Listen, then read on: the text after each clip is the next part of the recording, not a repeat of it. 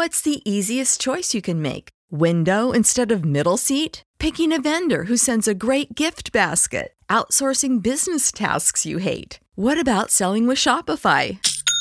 Whether you're selling a little or a lot, Shopify helps you do your thing, however you cha-ching. Shopify is the global commerce platform that helps you sell at every stage of your business. From the launch your online shop stage to the first real-life store stage, all the way to the did we just hit a million orders stage. Shopify's there to help you grow. Whether you're selling scented soap or offering outdoor outfits, Shopify helps you sell. Wherever and whatever you're selling, Shopify's got you covered. Sign up for a $1 per month trial period at shopify.com/try. Go to shopify.com/try now to grow your business, no matter what stage you're in. Shopify.com/try.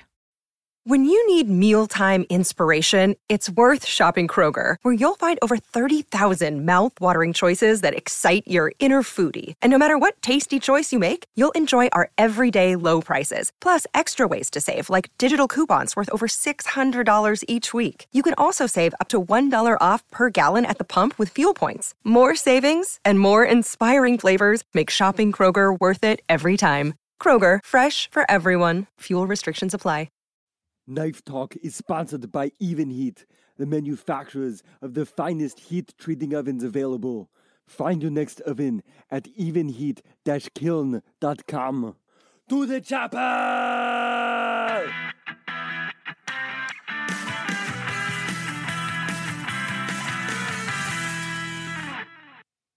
Hey, welcome to Knife Talk. We're a podcast for knife makers, knife enthusiasts.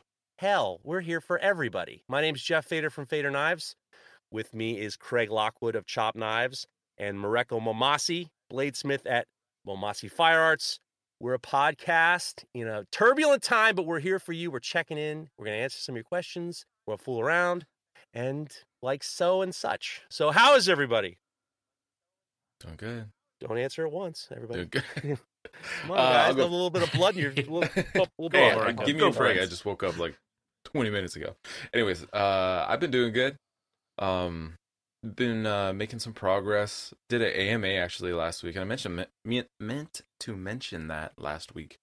I've started doing these AMAs, which is I don't know what you want to call it, but it means ask me anything, and basically it just gives me a chance to get back in there on Instagram and get engaged with people. I have a tendency, I guess, when I'm feeling down or I'm super frustrated with something I'm working on, to basically become a ghost on social media. And so I like trying to get back engaged with folks, and doing these AMAs have been really nice.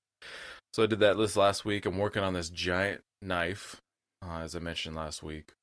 I got it heat treated and hand sanded.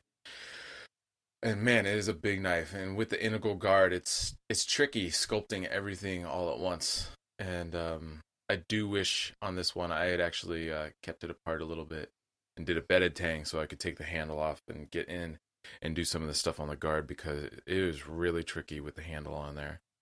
But I'm getting there, slow and steady, because I don't want to mess anything up.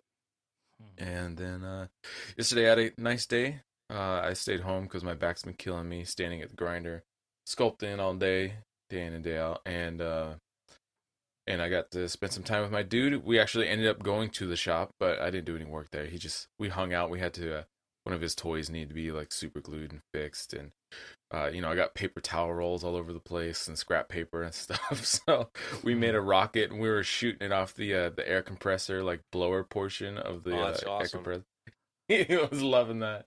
And then I have a box of Lincoln logs at the shop that I haven't brought to the house yet, that I inherited from my former shopmate, Peter Swarsburt. Peter Burt Knives here on on Instagram.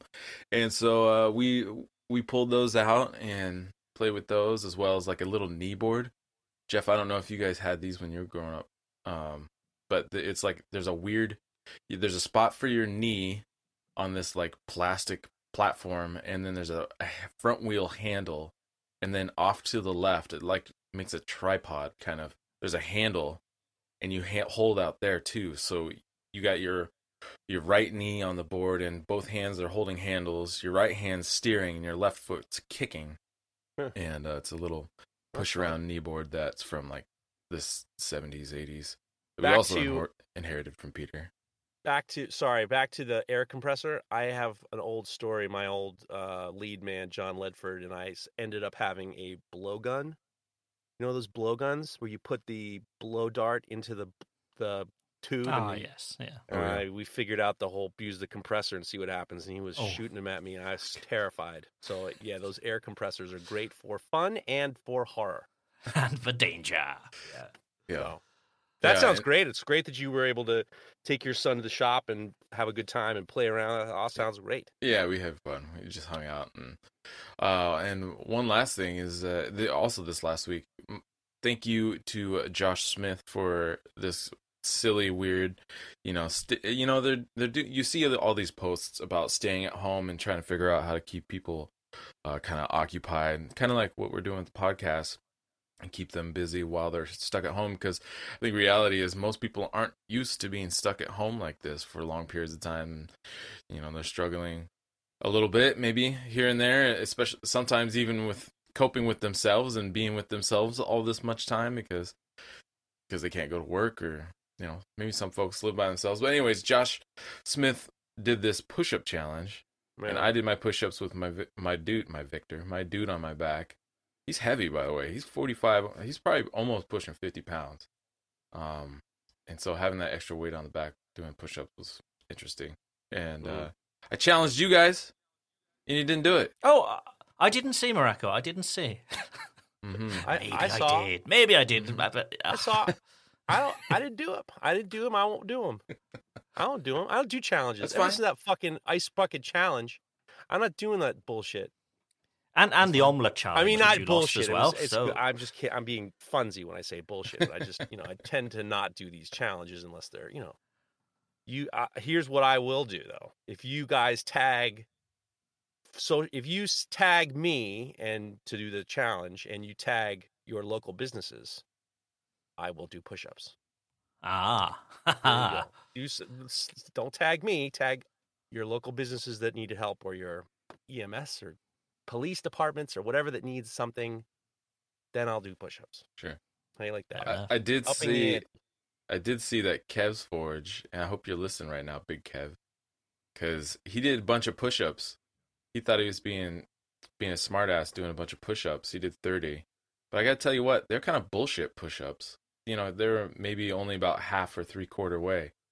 I believe push-up is chest all the way down to the ground. And I saw these little half push-ups, and I was a little disappointed, Kev. Come on, man. Well, there you go. Come on, man. You heard him first here. What about you? What about you, Jeff? What have you been up to this last week, my friend? Well, mania as always. It's crazy here in New York, and was trying to help a friend of mine, my buddies at Birdsville House. I knocked out some bottle openers for them to give away if you come and do takeaway. So if you bought a growler of beer and an entree, they'll give you one of my bottle openers. So that went well. That kind of like, a lot of these places are what should I say? Their nose is barely above water. Some of them are closing. Like my friends at the coffee house, they closed because they really wanted to make sure that they were not helping spread coronavirus, COVID-19. So I was trying to help them, and now I'm doing my best to help my friends at the Peekskill Police Department. They're in need. They're in need of PPE, and it embarrasses me that they have to resort to social media to get gloves and face shields and N95 masks. And I'm going to talk a little bit more about them later. The Chief Halmy, is an awesome guy. And the funny thing is he looks just like that character, Ron Swanson. What's that guy's name? Nick, what's his name? Nick Offerman? Ron Swanson. Yeah. Ron Swanson from Parks and Rec, the TV show. He looks dead exactly like him. And he had a mustache too. He actually had to shave it off because he got sick of people thinking that he was the character. So he's an incredible guy. And my friend, Officer Nappy, that's K9 Charlie. He's the K9 officer in Peekskill. New York, we're getting now, it's Sunday morning, we're getting more 911 calls than we did during 9/11. And these guys need some PPE. And if they're asking on social media for PPE, that means that shit's gotten real bad. So I'm gonna try to help them, and I'll talk more about that later. But getting a little bit more in the groove in the shop. Finished a Damascus knife that I made from Damascus from our buddy Bob Rankin. He gave me a piece of Damascus, and we made a knife with that, and then a piece of a redwood burl from Rob's Wildwood, and it's going to a friend of mine who has a restaurant. He had ordered before, and this is where we're at. He had ordered three knives before all this craziness happened, and I'd started all three of them. And I sent him a message a week ago saying, listen, if you need to pull these back, I understand. And he says, yeah, let's hold two of them off, because he had to lay off a lot of workers at his restaurants. He was going to give one to his chef. He had to lay off chef. So of course, whatever you need. He's like, I want to make that Damascus, and I give it to my brother because he just lost his restaurants, and it'll cheer him up. And, this is, we're starting to see, the real, in our lives, the economics of what's going on. So I work with him, and I'm going to get him all squared away and a few other things, and try to be helpful. What can you do? Bah, bah, bah. I had an interesting thought, and I'm sure maybe some restaurants are doing this. But like you're showing, you're advertising stuff in Peekskill, but I'm in Olympia, Washington, and it's great. I see you supporting, but I don't know how it can help. But I just realized that I wonder if they could set it up so people can, if I wanted to help support, I could buy a meal for somebody, because, something I've been struggling with over here, just like thinking about in general, is with all these kids out of school, just in the United States, there are millions of kids out of school, and lots of kids rely on the free lunch program. And there are some programs that help with that, but I guarantee, just like everything else, they're behind. And I wonder if it would be possible to basically donate a meal, and so that they have like a list of meals, and if somebody wants to call in and says, hey, you got a spot, they can say, yeah, I'll come pick it up. We'll put your name on it. Come pick it up. Here's what's going on. And this is like the reason why I'm focusing on the Hudson Valley and Westchester is because that's my immediate area. Right. However, I got 20 plus thousand followers. People are reading it in Germany. I don't think it really matters if I'm being local or not. I'm just helping my immediate area completely. So, you got 100,000 followers. You can help people wherever they need help. It doesn't really matter. It doesn't have to be local. I just happen to be, involved with my community, and I'm helping them. But if I see something from a restaurant in New Jersey, I've been helping a restaurant in New Jersey, and whatever comes by my eyes, I'm being the echo. And I think that that's the issue. You don't have to. There are organizations, I know there's organizations in Westchester that are providing meals to people, but, you can be helpful by just being an echo. An echo is that whatever, you hear it, you're yelling in the woods and you hear it down the line, you can be the help that helps them. So it doesn't really matter about local or not. I've just happened to be doing whatever's in my immediate, in front of my eyes. But at the same time, most of the people who follow me are from New York. So I'm going to, focus on, a lot more New York stuff. But at the same time, like Kasumi Kev needed help out in St. Louis. So I helped him. So I think that being helpful is also just echoing anybody, Yeah. You got problem. We were trying to help all those people in wherever, and it doesn't really matter. Right. But there are. And I know you've been getting a lot of complaints, and I'm not complaining. Well, I ain't getting any complaints. They got one fucking guy with it. He don't want to say one thing. I trust me. No. Here's in regards to the complaint department. The complaint department is shut. So if the complaint department is closed, and if people are going to complain, I don't even respond. I'm not going to waste my time. Why waste my time trying to convince someone over online that what I'm doing they don't like? I don't give a fuck. Right. No, I guess moreover, my idea is more about the idea that to help restaurants anywhere stay open, it could be possible to start kind of like this buy a meal, donate a meal, or donate a meal kind of situation. Those do exist. Like my friend Dave DeBari at the Parlor in Dobbs Ferry, and Christian Petroni from the Food Network, a buddy of mine now. they're giving you the opportunity to buy a pizza and then donate a pizza. So there are a lot of, you just got to keep your eyes open and see, but those are happening. The restaurants are doing that now. So it's like, you just got to keep your eyes open and check it out. But yeah, there's always the gift voucher thing as well, isn't there? Yeah, you buy a meal now and you can store it for later, or you could gift that to somebody then that way as well. But I suppose what you mean is, finding those people to gift it to as well. It's a two-stage thing, isn't it? Yeah. It doesn't really matter. It doesn't really matter where you are. It's like if you got something in your, in front of you, just be the echo, And I think that's as helpful as you can get. The same thing is like today, I'm gonna give a shout out to figuring out how we can, if some of you makers have PPE. I talked to Will Stelter on Friday. Hey, good dude, man. I love Will. We went on live, and he's, Montana is on shelter in place. I tried to convince him. I said, Will, you have to start your own podcast and call it Stelter in Place. I'm telling you what, if that isn't a good name, I don't know what a good name is. I said, I'll be your sidekick. Stelter in Place with Jeff Fader. No problem.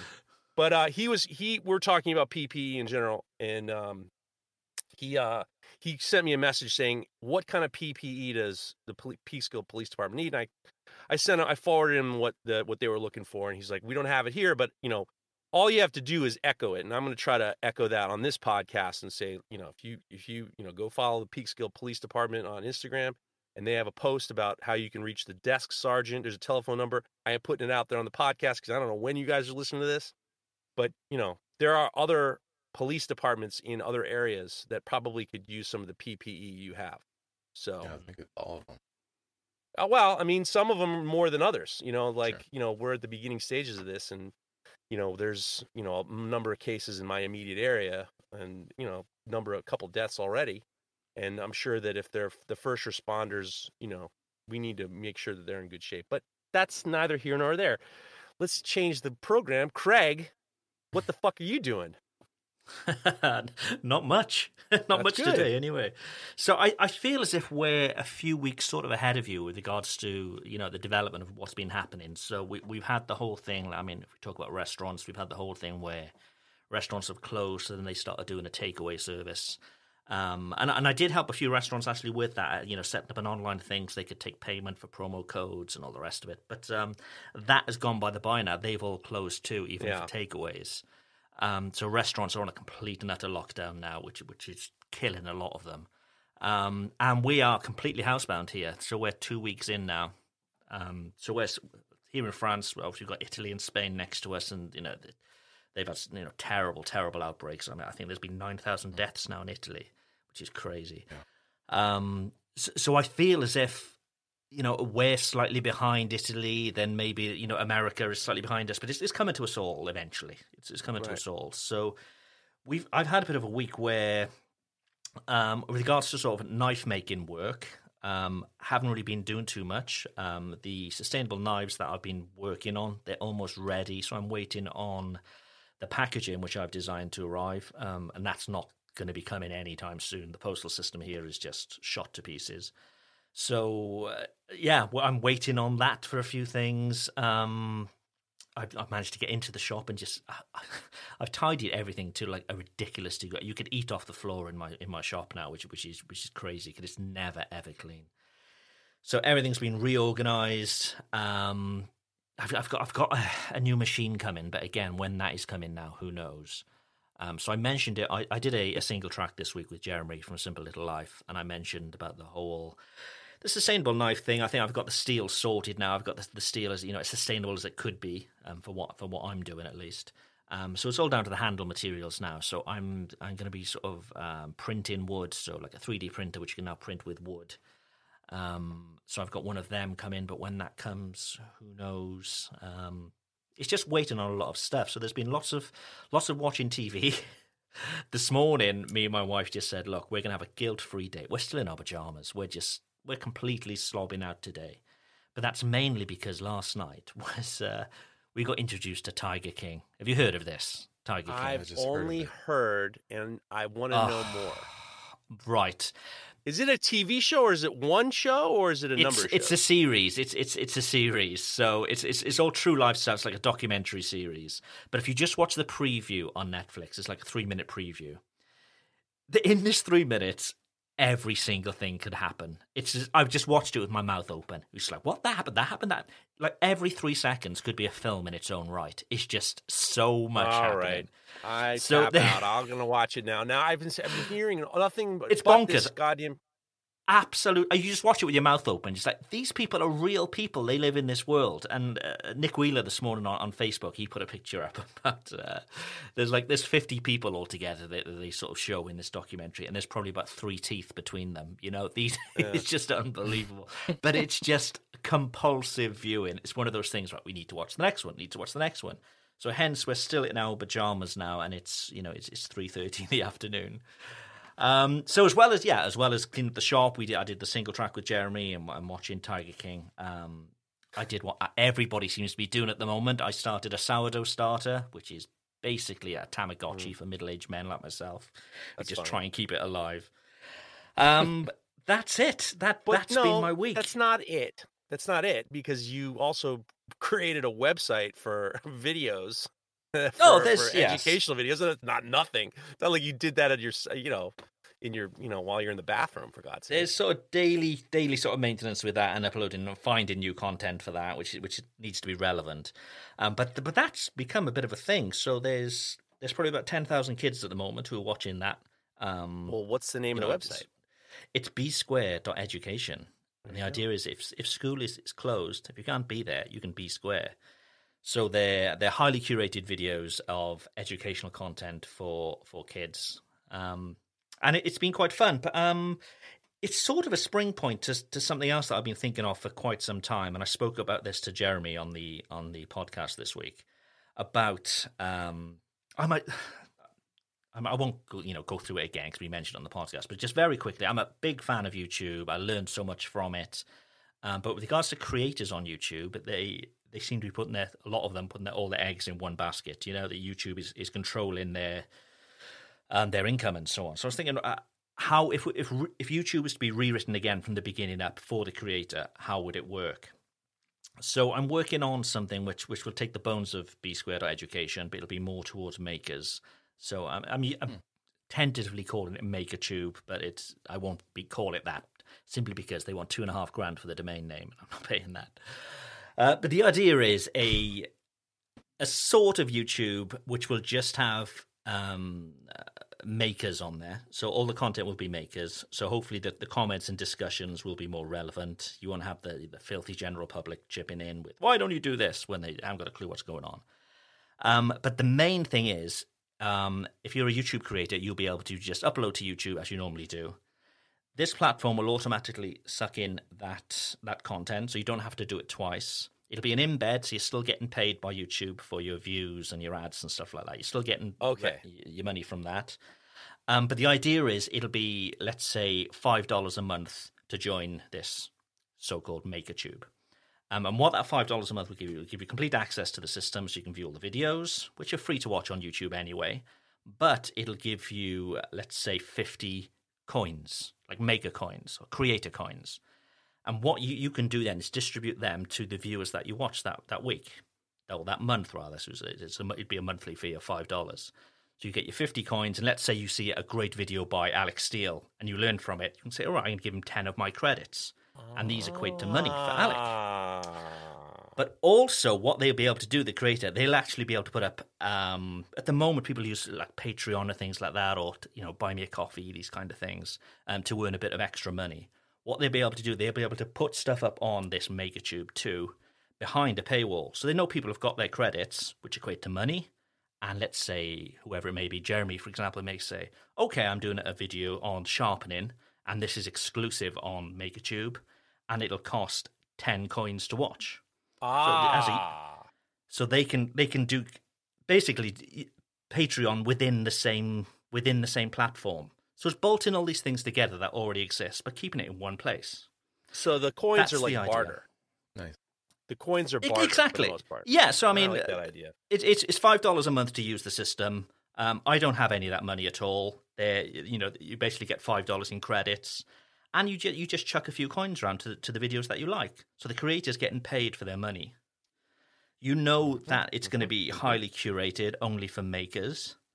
Hopefully the creator will have a far better discussion because, as I say, you know, these are people who are paying for the platform, but also they're makers themselves and they're there to learn. And the creator can put up exclusive content too and get paid for that as well. So as a user, it's cost. I'm sorry. Sorry, go on. No, I was going to ask you. So the coins do turn into money. Yeah, exactly. It's all real money. So if you're $5 a month, let's say you get 50 coins. Each one of them is worth 10 cents. So if I were to give 3 coins to Jeremy for that video, he gets 30 cents for that. You know, he gets the money for it. It's a very interesting way of like feeding the pigeons. You know. Yeah, it's something that a lot of makers are doing anyway, but they're using a bunch of platforms to do it. So on their YouTube videos, they're saying you can head over to my Patreon and see exclusive content, or if you'd like to buy me a coffee because you saw value in this, you can go to buymeacoffee.com.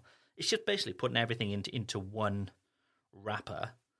I do like the idea that you can use your money to decide where it goes. That's great. Exactly. That's awesome. So it would be $5 a month to view it as a viewer, but that gives you $5 worth of credits. But if you want to buy more credits, you know, to give people more money, you can. It's fine. It's all done from within, really simply from within that one app. Yeah, that's the idea. It's a cool merit-based kind of system. So based on the quality of the content and quality of whatever somebody really likes it, they get paid for it. And there's also like a cool evergreen quality to the content as well. It doesn't just get buried. If it's relevant, people are paying to see it. Like the person's gonna keep getting paid for people watching. Exactly. Yeah. But they still get their money from YouTube for the ads because these are just embeds. Yeah. So they're still getting their views and stuff. So there's no extra work for a creator, but they're just getting more money for it. That's the idea. I love it. Do you have any numbers of how it?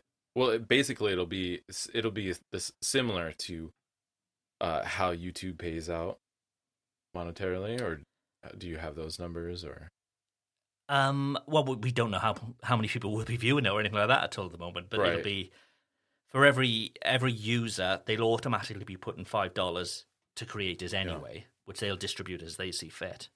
I think it's great. Especially let's say from Alec, what I for understand example, about YouTube. Oh shit! Sorry, go on. I was just gonna say what I understand about YouTube, just really quick, is that before you can start monetizing your content, you have to have so many watch hours over a certain period of time. You have to have so many followers. You need and 1,000 subscribers, and I think it's Sorry, I think it's 1,000 subscribers, and I think it's 40,000 hours viewed in a year before you can get monetized. But with this system, you monetize from day one. If it's valuable content and people want to give you money, you get the money. I would like to give. There's nothing worse to me than talking about YouTube or YouTubers.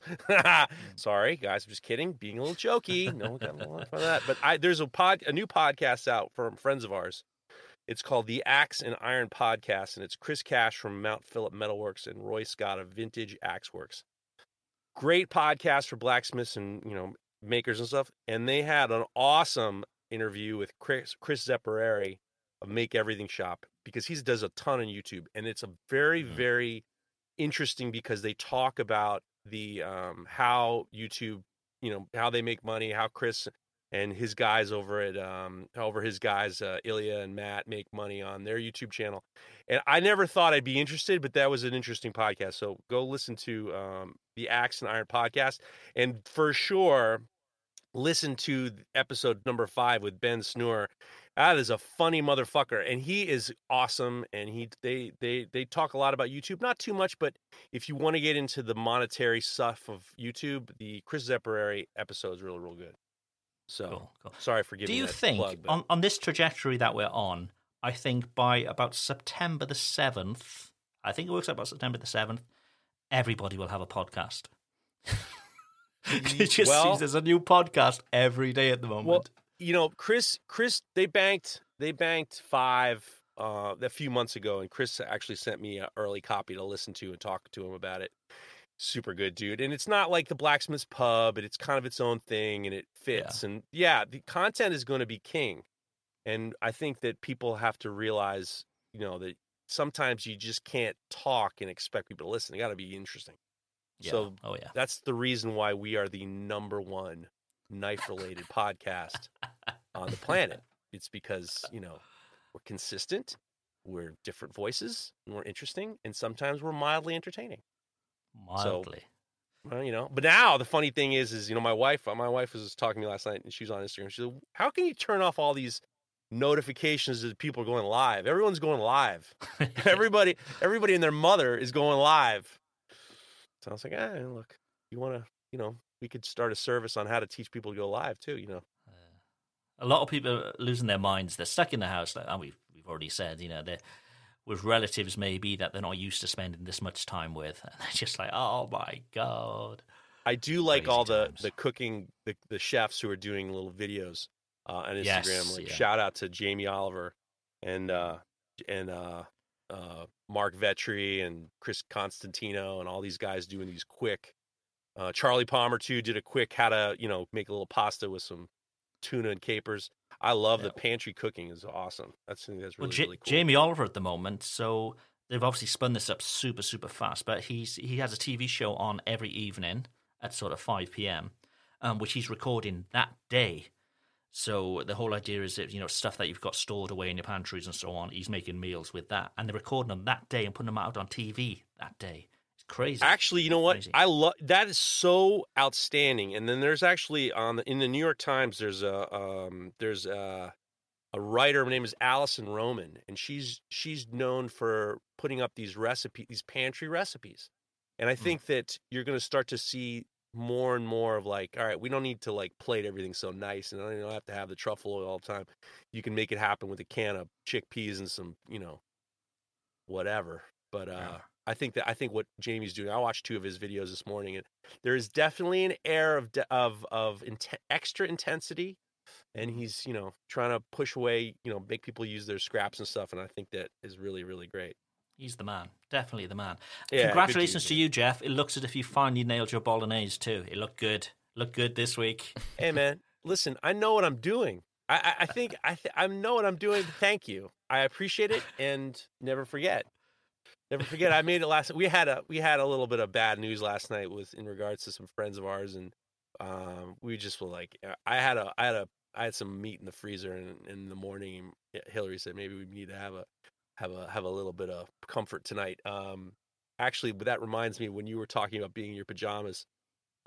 Back in the day, you're still in your pajamas. Back in the day, I had when my wife and I first moved to New York, we lived in Brooklyn for a while, and I'm going to actually go into Brooklyn on the next episode of Single Track. I'm going to talk about we were in New York during 9/11 and kind of having the relationship in regards to how the feelings are between this. But one of our landlords was this guy's thin, this thin guy, good shape and stuff like that, and he was talking to us. We were having a nice conversation when we were moving in, and he was talking about how fit he is and how well he eats, and he may or may not have been gay, but which just doesn't really matter, but it just, it adds to the personality of the person that he was. And he's a good dude, but he used to talk about how when he'd eat, very clean all the time, he's once in a while he'd have a gooey day. I mean, like a gooey day. He's like, yeah, you eat some chocolate and some caramel, and you fuck around, eat some garbage. So we would call it, of all things, call it gooey day. It's like gross. So when you told me you were sitting in your pajamas, oh, Craig's having a gooey day, sitting around having a gooey day. I think it's important to have, and be aware of it as well, that you are doing it guilt-free. Yeah. Because, I was sitting there and I could see the dishes piling up, and this morning I was like, oh, and I'm starting to scratch a bit. I'm like, oh no. But then I just like, nope, we're going to let it all go today, and it's, guilt-free, and embrace it, and we're loving it. Guilt-free is good, it's... We need to unbuckle our belts a little bit. You know what I'm saying? I think so. Shall we get on with the show? Shall we do it? Hey, man, can I ask you a question? Okay, that bit of the show where you ask us questions and we'll try our best. Oh, fucking hell. He's having a gooey day. It's gone to his brain. Come on, guilt-free. Right then. Shall we get on with the show? You're sitting around in your pajamas and you can't remember the word. You missed the whole segment. Come on, man. Take 2. Okay, let's get on with the show. Don't you dare edit that.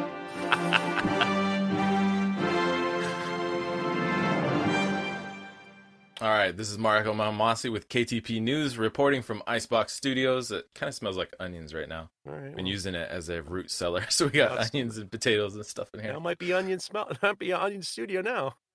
Onion Studio. Okay, so we haven't been talking about the events the last few episodes, just because so much stuff has been canceled. Just to double check, this weekend the International Custom Cutlery Exposition is supposed to be happening. That's the ICCE show down in Fort Worth, Texas. Queensland Knife Show is supposed to be happening, and the Bats and Bladesmithing Symposium is. All of these things are supposed to be happening. If you had plans to go to these events, double check those. They're supposed to be happening this weekend, but there's probably a strong chance they're not. So yeah. There's gonna have to be some. There are gonna have to be some virtual shows coming up because it's gonna be hard to get people into a room. Right. Well, and if you haven't been paying attention, for whatever reason, haven't been paying attention or haven't really thought about it, there's hotel arrangements and flights to rearrange and possibly car rental. There's a whole lot that usually goes along with those things. So check in on your events, whatever they are, even if they're not this weekend and the following weekend, whatever. Check them all out and make sure that you're not screwed. Well, people are going to be screwed. Let's just embrace, as Josh Smith says, embrace the grind. You're about to get ground into your wallet. Yeah, and then I don't know what else you guys got, but the last thing I have is our friend Francesca of Wilburn Forge Leather. She still is part of this leather making competition that's happening over on at American Tanning on Instagram. She is entry number 28, and if you go over, and I'll link up in my Instagram and I share it across over on Knife Talk podcast as well, Instagram. If you give her a like, the way the contests work is basically each like acts as a vote. So if you haven't already gone over and given her a like, please go do that. Show her our love and support. She's a phenomenal person, super talented leather worker. Yeah. And also, she's a super talented knife maker. I would love to see more knives from her, but she's got a lot going on anyways. But, yeah, that's it. That's what I got for the news. Speaking of a little bit of virtual, the Modern Forge boys and I might do a Zoom for their YouTube channel. We might do like it sounds like it'll probably be just a giant ball breaking, and we're going to record it and put it on the Modern Forge. John's trying to put it all together, and we're going to. Probably you're gonna watch us all yell at each other like the Brady Bunch. Oh, nice. It's true. What news have I got? The only news that I've got is go watch Tiger King. It's great. Hey, man, can I ask you a question? Okay, take two. You've put me over the edge with Tiger King. I want the Tiger King back. Oh, it is bonkers, absolutely bonkers. He ran for. I think he ran for governor of Florida or president at one point. One of them did. I don't know anything about it except for my wife and I think that there's going to be some animal cruelty, and I think that's the reason why we're probably trying to stay away from it. So. You don't really see cruelty as such, but it's more the moral thing. Should they be keeping these cats? Oh, but, yeah. But do you know, like sometimes you watch a drama and like when it finishes, and they do it on purpose, and they take you right to the cliff edge, and they finish, right. And you got to watch the next one. But this is like real life, and you just non-stop like, what the fuck? It's just crazy. So, anyway, hey man, can I ask you a question? The bit of the show where we try to answer your questions, and again, we don't know all the answers, but sometimes we have fun trying to answer them. So I'll take the first one, which is from Warfley Forge. A friend of mine has a blade with a severe warp that's been there since he purchased it. He wants me to repair a broken tip and retreat it as an attempt to straighten it out. I've tried telling him it would be the same cost for me to build him an entirely new knife, but he's set on fixing the original. I kind of feel like it's a situation where someone tries to have a tattooist finish another artist's work, and he says, any thoughts on that? So, either of you guys ever tried to fix anybody else's work before? I have. Let's see. First off, if this is... I guess I would have more issue if it's an actual and like another craftsman's work, but if it's some commercially made stuff, I've refurbished lots of knives, especially if I find them. I think I talked before. I find them at like the vintage shop or something or whatever antique store. Cleaning them up because they usually basically look like crap. and they're all covered in rust and blah, blah, blah. I don't have any qualms with that. But when it comes to another craftsman's work, especially if you have a relationship with that person, you definitely, I feel like if you feel confident you could fix it, definitely reach out to that person and see how they feel about it. I actually did this a couple years ago with, there's a maker in Connecticut named Andy Billup, and he's a super talented guy, really cool. He's a farmer, but he also does these beautiful kind of brute to forge aesthetic chef's knives. And I happened to be working at the shop at Dragon's Breath, and one of the students owned one of Andy's knives, and he was asking if Matt, who was teaching the class, would tune up the knife, but Matt didn't feel confident in it. He asked me how I felt, and I was like, I looked at it and I was like, yeah, I could fix that. And it wasn't just a quick fit. It was like, fortunately, the guy was taking like a couple day class. So over the next couple days, I could redress the blade's edge because it had a chip in it. I could thin the blade, could re-etch it. I did all that stuff, which sounds super time consuming, but it wasn't really. It's a matter of having the skills to do it. But before I did any of that, I reached out to Andy and I was like, hey man, got a guy over here taking this class. How do you, I told him what looked like was going on. I'd be happy to tune it up and do it and see what he thought. And he was like, yeah, go ahead. I'd be honored for you to do that. But at the same time, again, I think it's all about being confident in your ability to do whatever needs to be done. If you don't, I think that's just one of those things where you say, no, sorry, I can't do that. I'm not going to do that. Which is hard to say, especially if it's a buddy of yours. But it's never hard to say that. It's not hard. I think people get too worried about saying no to people. I think you got to tell the guy, number one, you can't fix a warp with the handle on it. That's just not going to happen. You're going to fuck it all up. And number two, you got to educate this dude. I had my chef buddy Sturgis. I was getting some beer from his restaurant, and he said, "Hey, do you think you could fix my knife? I bent the tip. I bent the tip up. It's all fucked up." And I said, "Let me see it." And he showed it to me. It was one of the bullshit, these factory, what are these, Mizzen or one of these nonsense knives. And I looked at it and I said, Jesus Christ, what did you do to it? He goes, I was trying to use it as a screwdriver. And I said, I'll fix this knife. I'm going to make it the way I'm going to make it. I'm going to fix the tip. I'm going to fix the tip. I'm going to change the tip. I'll give it a lick and clean it up. And I was like, but don't expect this to turn into like, I'm turning this piece of shit into less of a piece of shit. It's something you can help you with. I don't care about that. I said, but at the same time, I get a lot of messages from people saying you sharpen other people's knives, and I generally don't, just because I just don't really want to. But tell this guy, forget it. I think there's nothing wrong with saying no to people if you don't want the work, even if they're friends. If they're friends, even more so, because surely they'd understand. But if you're doing something that makes you feel uncomfortable, or there's a risk factor of breaking somebody else's work, I just think no, and just explain that to them as well, and you should be good. This totally reminds me, now that we're on the break Kev from Australia's balls, Kev Slattery, I'm going to break Kev Slattery's balls a little bit.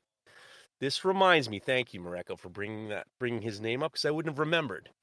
Kev had a guy in the United States who had needed his knife fixed. And he sent me a message. He says, "Do you think you could fix it? It'd be a lot easier for me if you could fix." He dropped on the floor. Something got a crack in or something. If you could just fix the problem for me, it would be a big help to me.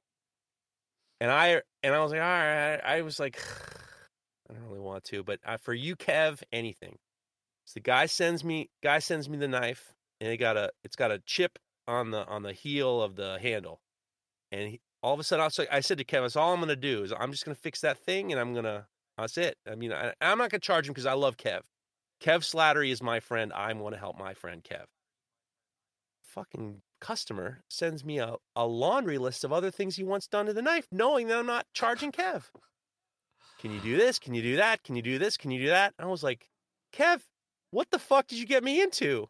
So I ended up fixing the handle, and it did a good job. I was nervous. Kev does a great job. I saw one of Kev's knives up front. I was like, ugh, he does such a nice job. I wish it was some flea bag. If it was a flea bag, it would be a lot easier. I would feel so guilty, but I fixed that problem, and I sharpened it up, and I put it in the mail, and I didn't hear a goddamn thing from the guy. And I didn't hear another goddamn thing from the customer. Didn't even say God or anything. And I started breaking Kev's balls. Like, what's wrong with your customer? Can't even tell me he received it or anything. So that's Kev. It's 6 months coming. That's 6 months coming. I'm giving it to you. But I took care of it. It's out of the system now. It's out of the system. Thank you for reminding me, Mareko. I wouldn't have remembered, but it's true. There you go. So fuck that guy. I'm just kidding. All right, this next one is from jhall_bruh. He says, "Can I ask you a question from Idaho? Oh Jesus! Go ahead. The text. Okay, if you build an EDC knife, should you make a sheath for it when you? Should you make a sheath for it when you send it to the customer?" Well, should you? Think? Would you? What do you want to? That's the thing, isn't it? You're the boss. You've sold the knife. So if you've sold it with a sheath, obviously you need to send a sheath with it. But if you haven't, it's not a fine print thing. You're the boss. I when I first started making knives, I ended up having Kyle Daly was making my leather sheaths. And I'd have to send it to him, and he'd make me the leather sheaths. Shout out to Kyle. He runs a podcast called Knife Perspective. God bless you, Kyle. Good luck with your podcast, and I'm with you 100%. All right, and so what I noticed was it just was a pain in the ass for me to, it was a pain in the ass for me to send it to him. It was a pain in the ass for him to send it back to me. So I did Kydex sheaths just to kind of allow myself to be able to send everything out directly from here. I think that when you're dealing with something that is meant to be on a belt, I think it's probably wise to have an option to do, because then all of a sudden a guy pays for a custom knife and then he gets it and he's like, well, now what am I going to do with it? Just hold it in my teeth? You got to put it in something. Or you got to have a leather guy or somebody you're connected with that can get to that. Be the one-stop shop. That's what I think. Hello? There we go. Am I disconnected? No, we hear you. We hear All you. right, okay. What do you think, Mareko? I think it needs to be clear in the communication whether or not that's happening, and because the last thing anybody wants is for the customer to expect a sheath and then in the knife not show up without a sheath. And especially if it's a custom knife, you can't just buy a sheath anywhere and just throw the knife in it, so. Yeah, I think if you can manage making the sheath or know somebody who can manage making the sheath, offer that option, just so that part of the conversation is clear, that either I can make it or I know this great person who can make it, but that way, yeah, it's just covered. And there's something right under our nose that we're not really addressing, which is EDC means everyday carry. So it's not like everyday carry doesn't mean it's in your hand the whole time. It's like you gotta, if you're calling it an EDC knife, everyday carry knife, gotta carry it in something. You can't just put it in your teeth every day,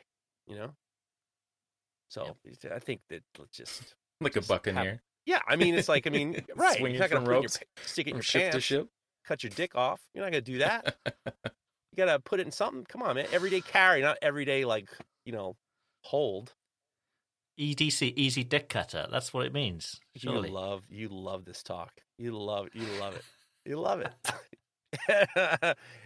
Oh boy, enormous dick cutter. I got you. I know where you're going. I'm with you. I go with it. Next one comes from Noble Savage Forge.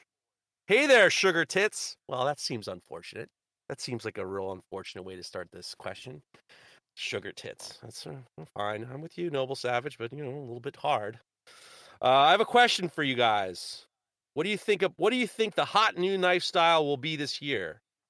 Tonto? Parang? Fighter? What do you think? So it's got to be those. Be those big zombie killers people are making, thinking the apocalypse is nigh. I've seen so many of them at the moment. I had a very unfortunate interaction with one of my lovely postal workers who she asked me if I made hunting knives. And I said, well, yeah, kind of. And she goes, I said, why? And she goes, well, I think I might start carrying something. I'm like, please, just if you're going to, don't, just let's just be normal. And then I would never suggest to anyone to use personal protection without any kind of training. So I just had to say to her, look, if you're going to do any kind of self-defense kind of stuff, don't just buy shit just to have it, because you really need to have a little bit of training. My personal opinion in regards to what knife's going to be popular is going to be something that's going to be very utility, a utility knife, especially something you can use in the kitchen, like a short knife that maybe you can have a little bit more robust that you can use for other things. Something a little bit more versatile. That's what I think there's some crazy statistic of, people get this idea that I'm going to carry a knife or carry a gun but they don't have training. And often those weapons get used against them. And so, yeah, if you're going to try to be like that, you got to get some training. But it's not just that. It's like you don't just see a power hammer and then buy it, never trying it, never practicing using it before. All these pieces of equipment that we have, saws and all this stuff, you do need a degree of training, otherwise problems are going to happen. But I think that I think we can agree that everything that you just don't start getting things and just start popping things off right out of the chute. Sure. I think trend-wise, what I foresee is, and I think people are still going to be shills and slanging dog shit, but I think realistically, the customer base is going to be a lot more careful about how they're spending their money, because already, all this craziness is having a huge effect on world markets, and that's affecting people's wallets. And so I think I'm hoping that the trend is people just working with higher level integrity and quality and attention to detail in their work, so that they're just putting out better knives, and those dog shit slingers kind of lose their place at the table. Well, unfortunately, we're dealing in a business of luxury items, and I think that unless we're going to be, I think you need to figure out the style that's going to work is the style that not only is going to be good, and I think that there are going to be a lot of people who are going to want to help artisans over these big companies, but I think that you're going to want to deal with value and something that actually filling a need that people really want. Mm-hmm. So that's my opinion. I agree with you though, but it's luxury items are going to be a problem pretty soon. Yeah. Okay. Next one is from Singer Blade Works. I'm in the process of moving out of a makerspace and finally open up my own shop. The makerspace is really far away, and it would be good to have my own equipment with me under one roof. The problem is finding the actual space. I can't have something on my own property because the land is too small and poorly shaped for a shop. Real estate agents won't help me because my requirements for space are too small to be worth it for them. I've looked for months on Craigslist or LoopNet.com, and I've asked glassblowers if they had any ideas, with no results. Are they in the know, glassblowers? They got lots of room. Trick to find a space? There we go. Lots of room. Anything I found is either too large, stupidly expensive, or landlords recoil when I mention a large open flame. So what do you guys do? He says, love the podcast. Keep up the great work. Don't mention the large open flame. Yeah, well, possibly, yes, yeah. I mean, so what about you, Jeff? You've got a standalone shop, away from your house. How did you find that, and how did you go around things like insurance and convincing landlords? I've tried to create relationships in my area. I've become very, without looking for anything. When I try to do stuff for people around here, I try to do it without the looking for any kind of benefit. So I've done things for people, and I've become friendly with people in this area because I want my area of Westchester to do well. Because if everybody does well here, then the property value goes up, and then there's value to our house. We can forget about that right now.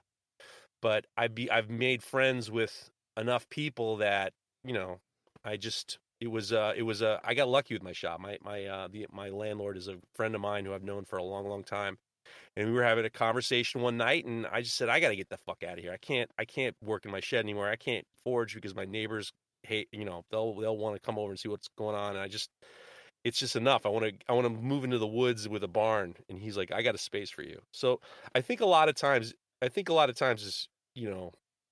don't like to use the expression networking, but I mean, when you start to know people and listen and talk to people, things can manifest themselves. And I think that you might have to be use some more unorthodox tactics to find out things. And I know like Jesse Savage, he built his shop and he had to, there was zoning issues that he had to work out. And there was a lot of people you kind of have to be, if you're creative and you're a maker, you have to kind of make an opportunity too, so my opinion is like, there's no, I think you just have to kind of be creative and unorthodox. Yeah.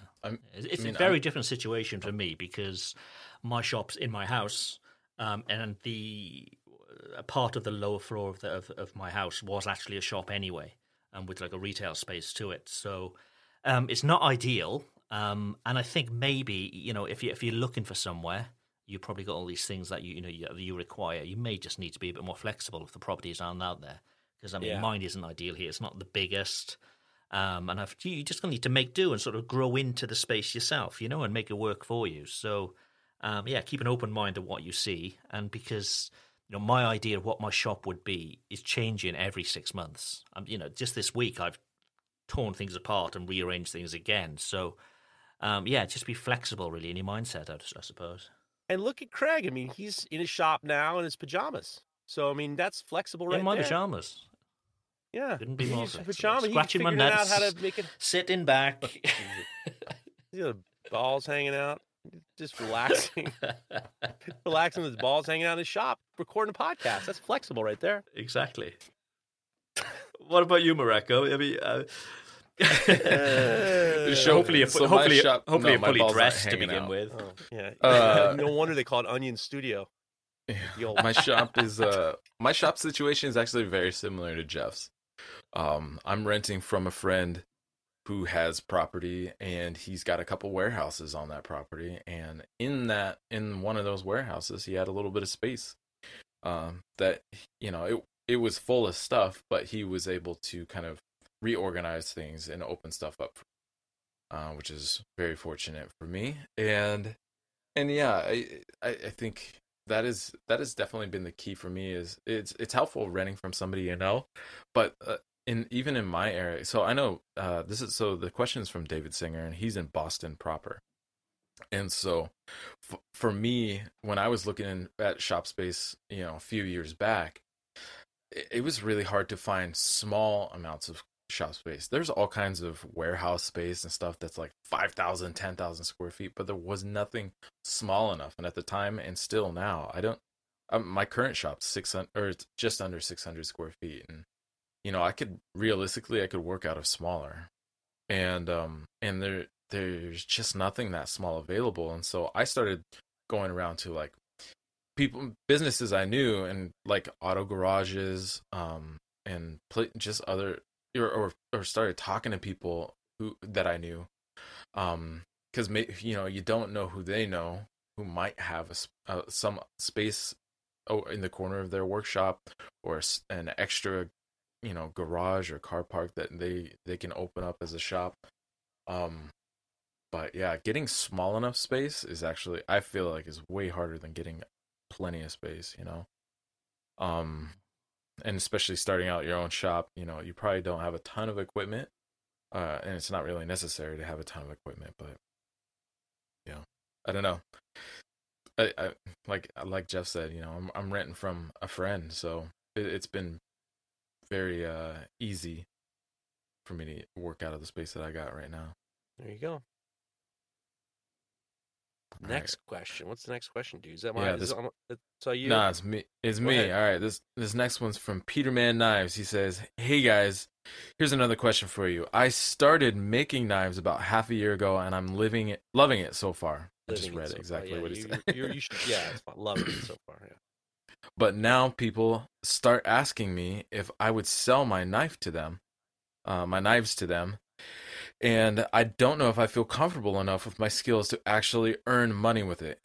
Is there some sort of test or skill level I should reach first before I start selling knives? How do I know if I'm ready? What do you guys got? If people are willing to give you money for your knives, and they've seen them and they've held them, take their money. Boom. That's what I say.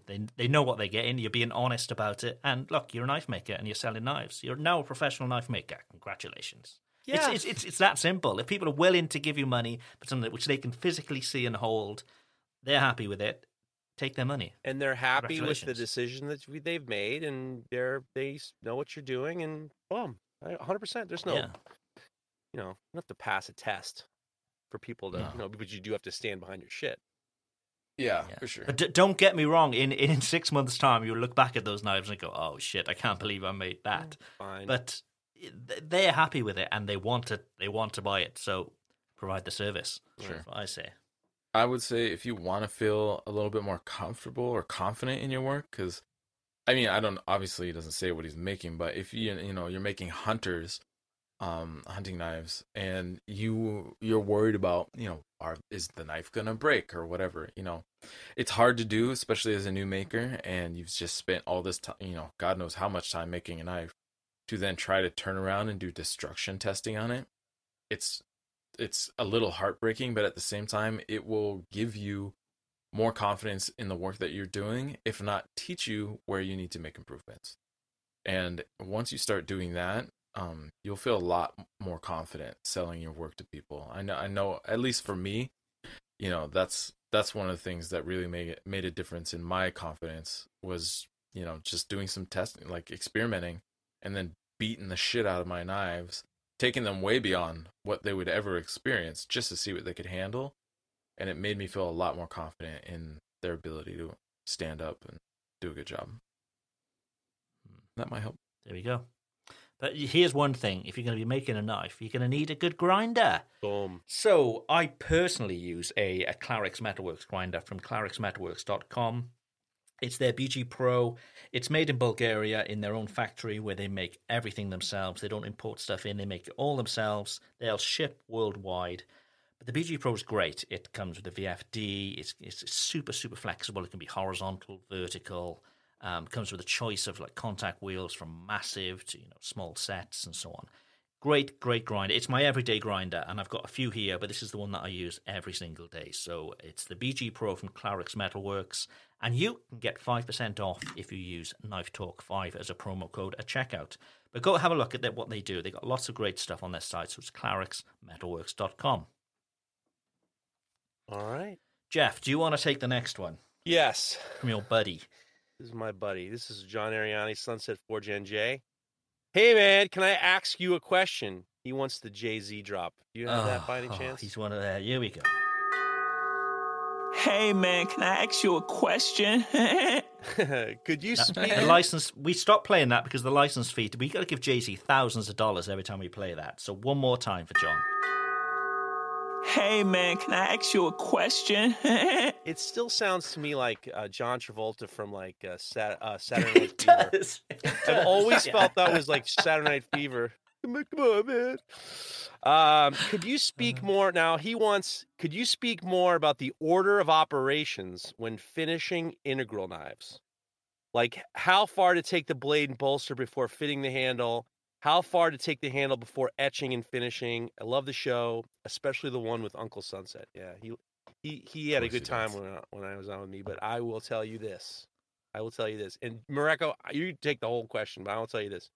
He was so excited to be in this podcast. We had a good time. He got in the car with me. He saw the mic went on, and I started doing the Knife Talk sponsored by Even Heat. The color drained from his face. Like all of a sudden, if you listen to that podcast, the first 20 minutes, there's one moment where he's sitting around not saying anything, cracking his fucking knuckles. I mean, it was like, I'm like, what are you doing? You cracking your knuckles on a podcast? What do you think this is?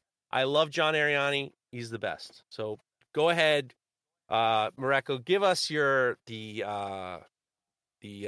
order of operations for finishing an integral knife. You just finished that giant 11.5-inch slicer. Listen. You don't got he anything? Don't want to. He was spent the day with me. He knows what I said. He's asking for you. You don't want what I do. He wants what you do. All right. Let's see. I gotta go back through this. All right. Maybe I just do it off the top of my head. So I forged my blade. I do most, if not all, my heat treating processes with the blade as forged, unless the material at the edge is super thick. I actually don't even do any primary grinding.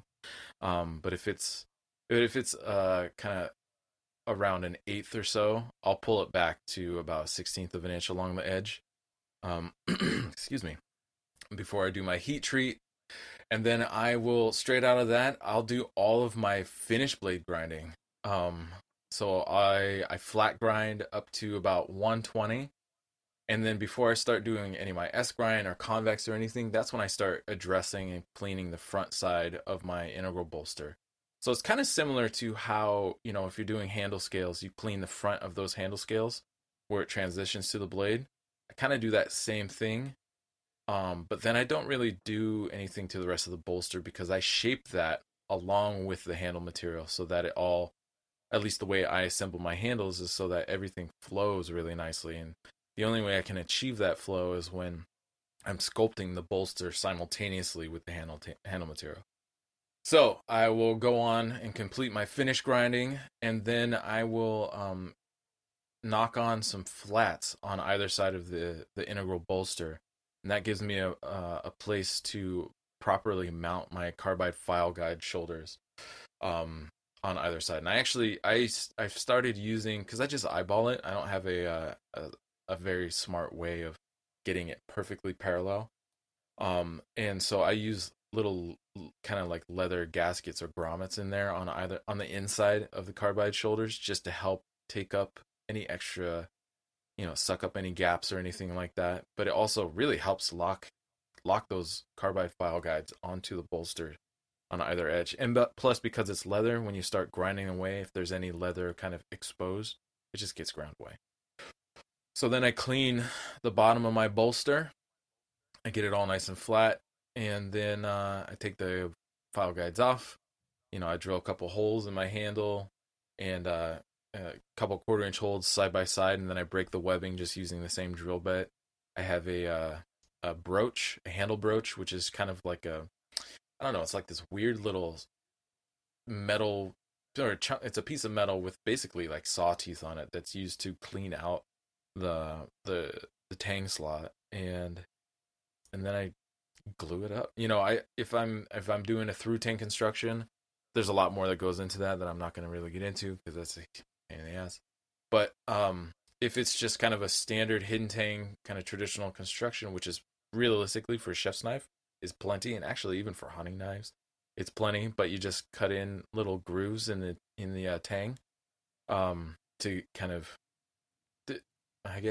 create like teeth in a way that the glue can set up into once you get it all glued up, so that the knife is less likely, at least the idea and the concept is that the knife is less likely to slide out of the tang slot. But if you do everything right, you're going to be pretty damn solid. And I think, I don't know, did I cover everything? That seems like that's basically it. Boom. There you go. And then there you go. Yeah. I know it's hard doing all these like describing all this stuff without having the visual like walkthrough. But you got it. You covered that. Maybe someday I'll go on MakerTube and put together a video. Oh, exclusive video. 15 credits to watch. 15 credits to watch. Yeah, John, get your goddamn credits. Next one is from LJ Penn. Hey man, can I ask you a question? If I want to get an unknown steel tested to see what it is, where can I get it done? I wouldn't have a clue. No idea. Have a clue. So there are actually, if you look, just Google metal test, there are places that literally this is what they do. They test metals. And the place I've used is here actually in Washington State called Metal Test Incorporated. Their website is metaltest-inc.com. There's also another one that's metaltest.com. It's down in Texas somewhere. But my experience, so I had a bunch of saw blades and I want to make knives out of them. And I thought it would be really cool. But the problem with unknown steels is exactly that. You don't know what it's made from, and which kind of makes heat treating tricky. But also, you want to know that you're actually working with a steel that's going to yield a quality cutting tool of some sort, whatever you end up making. And so, fortunately, the company was really I just asked them as many questions as I could, which was basically about, if I send you samples, what size does samples need to be? How clean do they mean? Like, what do I need to do? And so I cleaned them up to 120 grit finish. I only had to send, you don't have to send a lot of material. I just sent little 1/2 inch by 1/2 inch. But again, I would confirm with them what they want. Because they basically, they're going to, and don't expect to get it back. They're going to destroy it trying to figure out what the material is. Because just the way they use testing, it's not just shooting a little laser at it or anything. They actually do a chemical breakdown where I think they decompose the material. But yeah, there are places out there. Just look up metaltesting.com metaltest.com or metal testing on Google, and you'll get some. Sounds expensive. Yeah, all right. That's the other thing. So yeah, it's 50. At least the last time I did it was $50 a sample. But that's not terrible. It's not terrible. And if you're it sitting sounds on a like pile of shit, if you're sitting on a pile of saw blades and you don't know what to do, exactly. Well, and I mean, realistically, if you have a bunch, like I have a bunch of 2-man crosscut saw blades, like the old style for taking down trees and stuff, and bucking off logs. You realistically should get each one sampled just to double check, because there's no guarantee they're coming from the same material. And it sounds like that will adds up really quick. But if you get even one knife out of one of those giant saw blades, you've paid for the test right there. And you could probably get close to almost a dozen knives, depending on the size of the knife you're doing. So as long as it's good steel, that's going to pay for itself. If it's not, you're going to be happy you did the test and didn't waste all that time, making knives out of crap. There you are. There we go. Google it. That's the answer. Google it. This whole part of the show could you replace with just Google it each time? Yeah, we're at it with your dumb questions, everybody. It's like, oh God, just all of a sudden we're the ones who are going to give you all the advice. Use a computer, you motherfuckers. You have enough time to send us these messages. Jesus. All right, this next one is from our homie Ashley Childs. I think she's actually in Denver right now. She's a gypsy, man. She gets around. She asks, I'm sorry, Ashley, that sounded terrible. She's well-traveled. She's a world traveler, globe-trotting. How do you like your pasta? Super al dente or soft? Any pasta tips, my friend? Thank you for being so awesome and entertaining. Big hugs to the Knife Talk crew and listener. Much love from the road. Ashley Childs. How do you take your pasta? You know what? I'm a bit strange question, but I'm a big fan of just dried pasta. If you're talking fresh pasta, it needs to be fresh.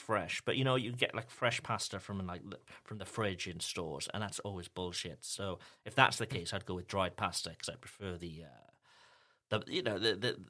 texture. But if you're getting fresh pasta, the only way to do it is to make it super fresh yourself, so it's nice and silky and so on. Don't buy the fresh pasta from the store because it's always bullshit. You're getting frothed up. You're already getting frothed up. You're talking about food. He's having a gooey day over there in his pajamas. Go ahead. Yeah, that's it. That's my pasta tips for the week. Back it off. Hop in the shower there, Craig. Don't get too fired up. I learned a Anybody trick. else? Pasta tips. I learned a trick that I'm the same. I don't like fresh pasta. Can kiss my ass. I'm super not interested. I do like. There's used to be some places in Manhattan, Little Italy, that I used to get. You could get frozen fresh pasta, like ravioli. That does frozen ravioli does great. I love that stuff. But like for pasta, I like dried pasta. Because I do like al dente, which is, to the tooth. One thing I did learn is don't trust the box. If the box says 11 minutes, you drop it back 2 and taste it. And then don't do that malarkey where you put it in the water. Don't take it out of the pasta and put it under cold water. That's some bullshit. What you do is you take it out 2 minutes early, and then you finish it off in the sauce and toss it in the sauce. I do like it. If you fuck it up and makes it too soft, you ruin the whole thing. That's my opinion. Oversalt the water, loads and loads of salt, more than you think you need. I learned that recently, that these guys like their water like the sea, and that was almost like I started doing that, and actually, it became a little bit too salty like the next hour. I felt like my fucking ankles were swelling. I felt like I was like getting my throat was I mean, I was like a slug with a little oil with a little salt on it. I was like shriveling up and shit. Too much salt for me, but salt the water for sure. I like fresh pasta myself, but what the fuck do I know? You like what you like. We're not yucking your yum. Exactly. Yeah, it's a taste No, thing. actually, so Jamie Oliver actually has a really great fresh pasta recipe that is super quick. And first time I ever made fresh pasta myself was based off of that recipe, which is super simple. It's just it's just egg pasta, egg and flour, and mix it up and roll it out many times. But if when it comes to dry pasta, which is what I normally eat, is I like al dente for certain meals, but when it comes to macaroni, I like overboiled. I like it super soft for macaroni and cheese. Oh yeah, that is a very good pro tip, ladies and germs. Al dente mac and cheese can kiss this ass. Yeah, totally. Another pro tip is if you don't have the pasta, if you don't have like long, wide pasta, get yourself some of that dried lasagna pasta. Boil that fucker up and cut that shit into nice thick pasta. That's some good right there. Gives you the pappardelle. Good call on the mac and cheese. Pasta tips on us. Wow. Good call on the mac and cheese. Oh boy. All right, there you go. Yeah. Next one comes. Okay. All right. Go for it. Go for it. After you, sir. Go ahead. I was going to talk about one of our sponsors. Do it. So, I'm finally going to put some time aside this week to finish my Knife Talk Build-Along knife. But this was originally sponsored by knifeprint.com. So for those who don't know, have never heard the show before, I design all my blades on screen first, and I've used a number of sort of CAD programs, and they're not always easy to use. But I found knifeprint.com, which is basically a 2D CAD program, so you can design your blade within a browser. So there's nothing to download. It'll work on a Mac. It'll work on a PC. It'll work on anything you can get the internet on. And you can design your knives within the browser. No software at all to download. So it's brilliant. There's loads of really good tutorials. And I think at this time where a lot of us will have a lot of downtime, we can use this time to learn a new skill. And I think learning sort of CAD design is always going to put you in good stead. So go take a look at knifeprint.com where you can design your own blades. Super, super simple. But they also have a service where they'll cut the blade out for you. They'll use a laser cutter and they'll ship you a blank. So if you're prototyping new designs, you can actually get the physical knife in your hand. So yeah, go take a look. Knifeprint.com, completely free to use. They do have a pro account, which gives you some extra features and discounts on ordering blanks. And if you want to use that, you can use the Knifeprint 10 promo code to get 10% off. But go take a look. It's knifeprint.com. It's great. It's written by a young man who, I think he was doing like a computer science degree or something like that, and this was what he chose to make. His dad actually makes grinders, that kind of thing. So, he knows a bit about making knives anyway. But he's young and he's making it happen. So go take a look, knifeprint.com. Back to you, Jeff. I'm going to hop down to our friend Josh Prince. Prince Forgeworks asks, hey guys, what's your spirit animal or animal that you most identify with and why? Feel free to assign one to the other hosts. Mine is a tortoise. I like their toughness and determination as well as their chill mood and love for basking in the heat. Just something silly. So what's your spirit animal, guys? Tiger. I have to see a Tiger King this week. It's all I've got in my head. No, seriously. What would it be? I tell you what mine isn't. Those little fucking parang, those little goddamn anteaters from those little anteaters from Malaysia, those little parang yangs or whatever that goddamn filled with coronavirus. Not gonna be one of them. Ain't gonna be that motherfucking bat either, or that civet. All those animals, and it isn't. And God bless those poor little animals. It's not their fault. It's the people who thought they could get their dick hard by eating one of them. That's the problem. These motherfuckers is try that to where eat think these this has come from now? What'd you say?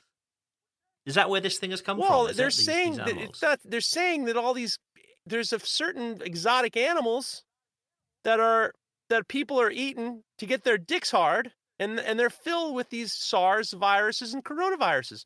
Stop it. Stop worrying about how this is all going to come down in a few years in regards to our egos and our narcissism and our need for hard dicks. This is what it's all going to come down to, and it's going to be embarrassing. It's going to be embarrassing. So they're not my spirit animal. The aliens fly in. So what I'm was telling their problem? you, What were they trying to do? Get their dicks hard. Dick hard. This is I'm telling you, the fucking, you should see that one animal.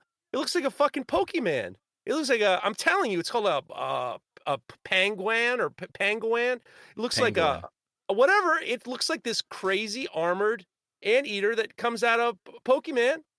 They grind up his scales and sprinkle it on their penises or something. I think it's called Charmander. It's a Charmander. They sprinkle it on their penis. I don't know. I don't think that's right. I don't know. I mean, I don't know what they do. Put it in a taco. I have no idea. It's like, I mean, we got to knock it off with our, dick problems. Just accept it. There we go. I mean, seriously, it's like, all right, your dick doesn't work. All right, fine. We don't have to fucking eat everything to sprinkle shit on your dick to, start global pandemics because you can't get an erection. It's enough. There you go. That's my answer. Okay. Back to spirit animals. Mareko, what have you got? Go ahead. I'm gonna say Ewok. That's a fake animal. That's like a cartoon. That would be my dream spirit animal. Would be an Ewok. So I'm gonna grind that little bastard up too. Mine's a sloth today, or a sloth, or a sloth. Those quiet things. I just want to sleep all day, and that's me today. All right, there you go. Nice. Okay, let's move on. Combat Abrasives make the world's best abrasive belts for knife makers. Available in any size and at unbelievable prices. Go take a look at combatabrasives.com and get 15% off with the promo code KNIFETALK15. Do it now! And what a better time to be ordering new supplies and stuff like that. If you're going to be stuck in your shop, make sure you make the most of the discounts by using KnifeTalk15 to get 15% off at Combat Abrasives. Shall we move on with some tips from listeners? Absolutely. Hey, you know what you should do? Oh my God, is that supposed to be me? Yeah. Well, it's way down. It's buried, and I wasn't ready for it. Sorry. All right, this is the part of the show. Here, let me start. You want to play the thing again? No editing. No editing. Okay. Come on, man. You're on your own. All right. This is the part of the show where you offer your tips and advice, and we might like it, we might not. We'll just see. This first one is from Dies in Every Film. He says, you should find a video of something you know nothing about, but comment on it and tell the person how they did it wrong. That's a good idea. Owner is a the best. lot of people do that. I text with Owner a lot. He is hilarious. He does these YouTube videos, and I'm going to talk about him on the next single track in regards. I know what he's doing, but he gets these people, they write him shit thinking they're going to tell him something, and then he locks onto him. I mean, it's like a trap. He's like one of those spiders that hops out of a hole and grabs somebody. People tell him all this shit, and he just goes right. He loves it. Don't tell people. Just watch the video and fuck off. You don't need commentary. You don't want it. Okay, another one from American Wastelander. So it's not a question, and I haven't listened to the new episode to see if you guys have talked about it. What are you doing? Come on. 3 episodes this week. We've been working hard. So hospitals are projects to run out of life-saving PPE. Projected. I think they're projected. Are projected to run out of life-saving PPE, particularly the N95 face masks. I'm sure a bunch of knife makers have these lying around, and their local hospitals could really use them. Stay safe, guys. It's true. I'm going to talk about that in when it comes down to my community showcase. But yeah, we gotta. If you guys got PPE, send it to the people who need it. Yeah, and that's masks and that's like face shields. I know a lot of hospitals are looking for the face shields as well. If you've got a bunch of stuff lying around, Actually, Yeah, my get in wife touch with asked me. people. My wife asked me if I had extra eye protection, so I went out and I grabbed a pile. I grabbed a pile of it and I gave it to her whole floor, and they were, they didn't have any, and we ordered more, and where I'm going to see if we can help some people out. But if you got extra, you're sitting on piles of, nitrile gloves, and they don't want nitrile gloves. They don't want the latex gloves. They want the kind of gloves that we get, you get at your big box store. And then the, N95 mask. I've never even noticed those before, but, if you can get your hand on those, give them to the hospital. Yeah, Next one yeah. comes from Grendel 6x5. I want to reiterate Jeff's statement. Don't shit it up with crap. That's my biggest beef with me in my shop, and I have it filled with stuff that I don't need. I don't want it to be there. It hinders my ability to work. I love the work, all you're doing, and you're sharing your knowledge with the rest of us. Thanks for keeping me company as I clean out my shop. That expression came from my sister, who's a sculptor, and she used to always tell me, don't shit it up with crap. That means like all this stuff you don't need, get rid of it. Otherwise, it's gonna be in your way. So there we are. Yep, I couldn't agree more. I've spent this week tidying up mine, and the amount of shit I've got here is just. You just think, oh, I'll put it there. I'll put it to the side. I'll use it one day, and I'm never going to use it. So a lot of it's just going to be gone, scrapped. There we are. You know one thing that isn't shit that you're going to need to use with every single knife you make. That is sandpaper, and we all use the best sandpaper possible. It's made by Indasa USA, and it's the famous Rhino Wet. This stuff is the best. It's going to save you time. It's going to save you money. And you know where you can get it? You can get it from Texas Farrier Supply with 10% off. If you use Knife Talk 10, you get 10% off your entire order. But yeah, Indasa Rhino Wet, it's just the best sandpaper out there. Texas Farrier Supply, they got a bunch of other stuff as well on their site at texasfarriersupply.com. Go take a look and use Knife Talk 10 to get 10% off. It's time for a mini product. Whoa, wrong button. The old Community bottoms. Showcase. The old pajama bottoms got in your way. Community Showcase. Yeah, I heard you little bastard. This is Community Showcase. This is where we kind of highlight a person or two or somebody that we think that you should be one of the spotlight or whatever. So, Craig, who you got? I've got Fiery Ice Forge. They atted me today with a picture of that, and I hate that when people put up a picture and they at you, and you get a little notification, you go and have a look, and it's just like, oh, that's not relevant to me, whatever.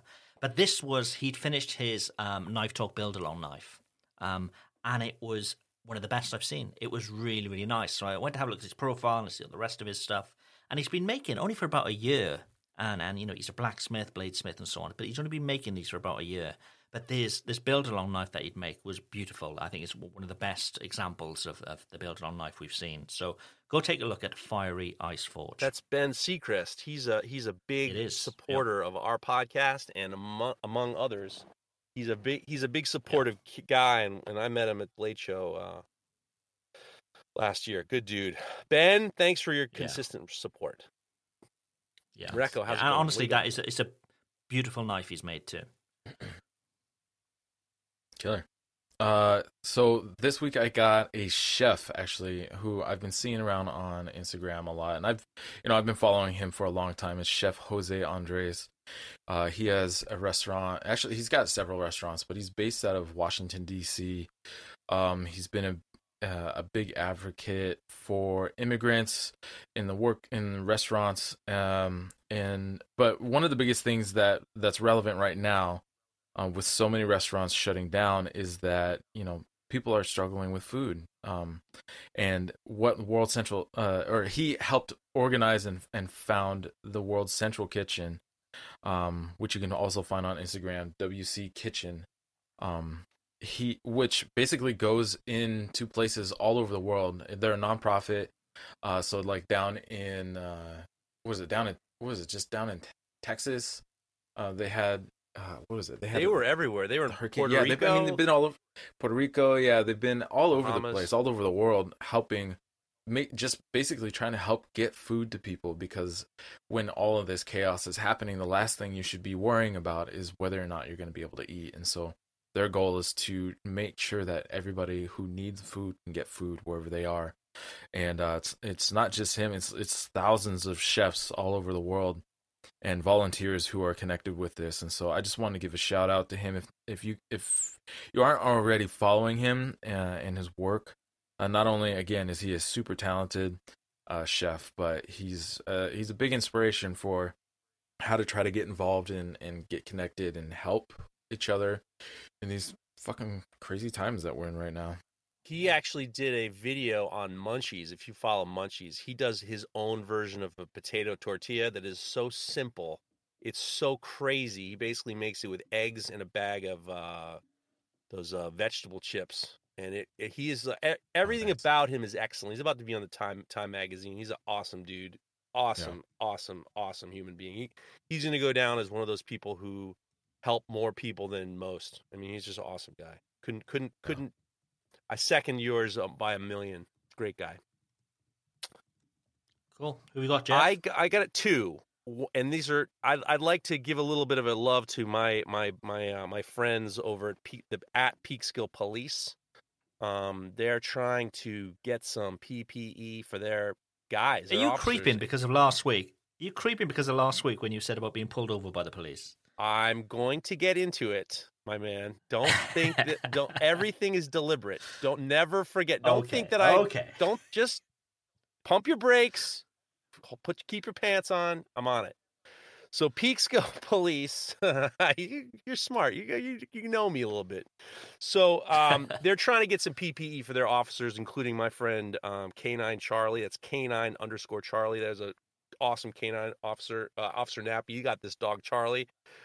That Charlie is a chainsaw with fur. That thing is a monster. He's an awesome dog, and they are doing great. And if you go to Peekskill Police, they have a link on how you can get a hold of their desk office, the desk sergeant, in regards to if you have some PPE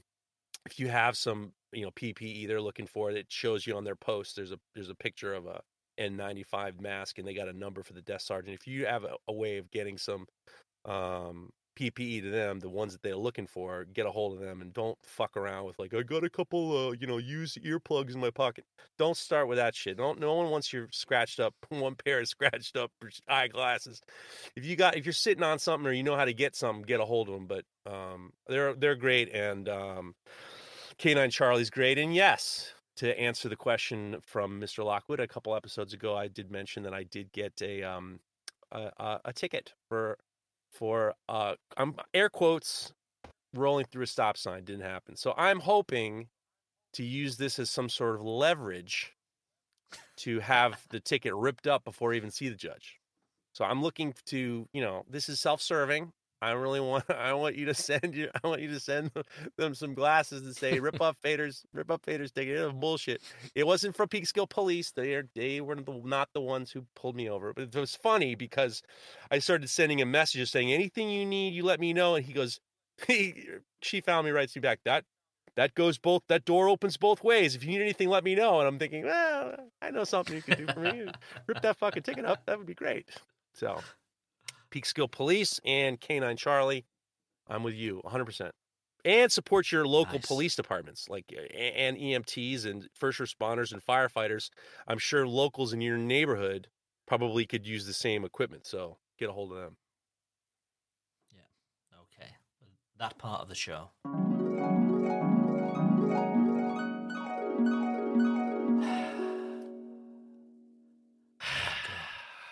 What's your dream for the week? What would you like to see happening? Where would you like to be this time next week? Mareko, what's it going to be?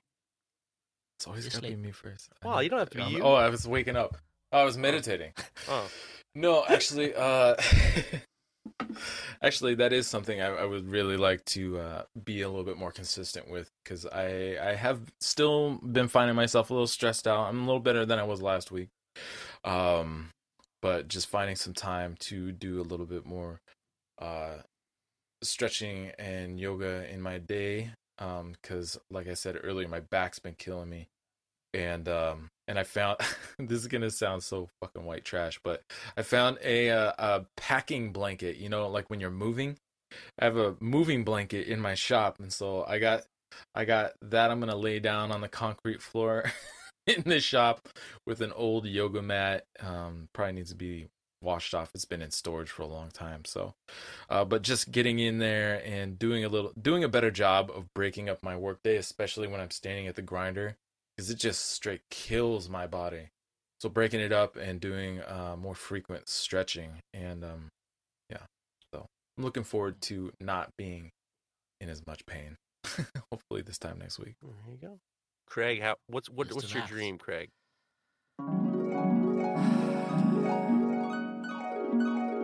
I think spending less time online. Because I haven't been working that much over the last maybe 2 weeks since we've been on sort of a complete lockdown here. I've been trying to sort of fill that time with other stuff, and a lot of it is just looking online and under the pretense that I'm learning something. You know, I'm saying, I'll watch this because I'll learn something from this. And most of the time it's not. I'm just escaping doing something else. I'm not going to do that because I'm doing this instead. And I think I need to spend a lot less time just online and doing that whole thing of opening up Instagram, then opening up Twitter, then going on YouTube and just doing that full circle and finding myself over and over again. And before I know it, hours and hours are passing, completely wasted time. So, and, you know, there's the news cycle in that as well, you know, and, you know, fooling myself into thinking that I'm doing this to find out what's happening in the world and, you know, yeah, I think it's not good for anyone's mental health to be doing that. So I think spending less time online and more time just sort of, you know, in my own head and you know, paying attention to, you know, to my kids and, you know, what I need to be doing. There's plenty of stuff I can be doing around the house here, so I need to put my time and energy into doing that, not into just, you know, letting it sort of drip away while I'm scrolling through feeds, that kind of thing. What you got, Jeff?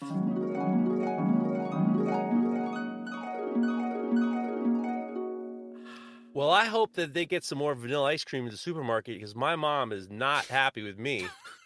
I had to get her some ice cream. She likes vanilla ice cream. I had to get her a vanilla chocolate chip, and things didn't go as planned. So she had to be, you know, brave it up and understand that things are going not as particular. So I'm really hoping that there's some more vanilla ice cream. And she's turning 80 in a week, this coming week, and I feel terrible for her because she's locked up in her apartment.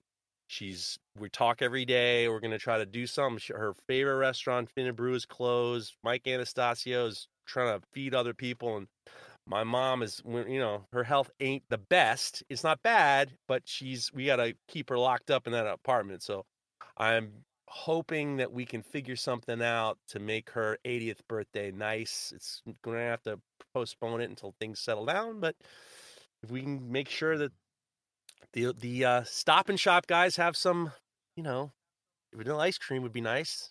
That's my dream. Vanilla ice cream. There we go. I think you could do a single track with her then, maybe this week. For fuck's sake! Are you kidding me? You guys are not. No. That'll be terrible. However, my mommy does listen to this podcast now. I've been sending her the single tracks, and she does enjoy them. And she has given me notes, which is annoying as. Oh, jeez. I'm not sending her this one because she ain't gonna listen to it, but she doesn't care about the knife. So she said, "I don't know what you guys are talking about, but you do say a lot of bad words." She said to me, you know, if you ever wanted to be, this is a quote, if you ever wanted to be on CBS or something, you better watch your language. I said, Mom, you want this or not? I'm like, I'm not interested in your feedback. It's not for you. I'm trying to give you some content so you can hear your son in his natural environment. And it's going to be some bad words. Eat your vanilla ice cream and shut the fuck up. I'm sorry, Mom. There's the quote. You're on the bottom of the website where we have a quote each week. Here's your ice cream. Now shut the fuck up. That's a show. That's a show. Follow us. There's a show. There you go. Follow us at Knife Talk Podcast on Instagram and leave a review on whichever platform you're using to listen to the podcast. Leave a review, give us a rating, and everybody stay safe. Speak soon.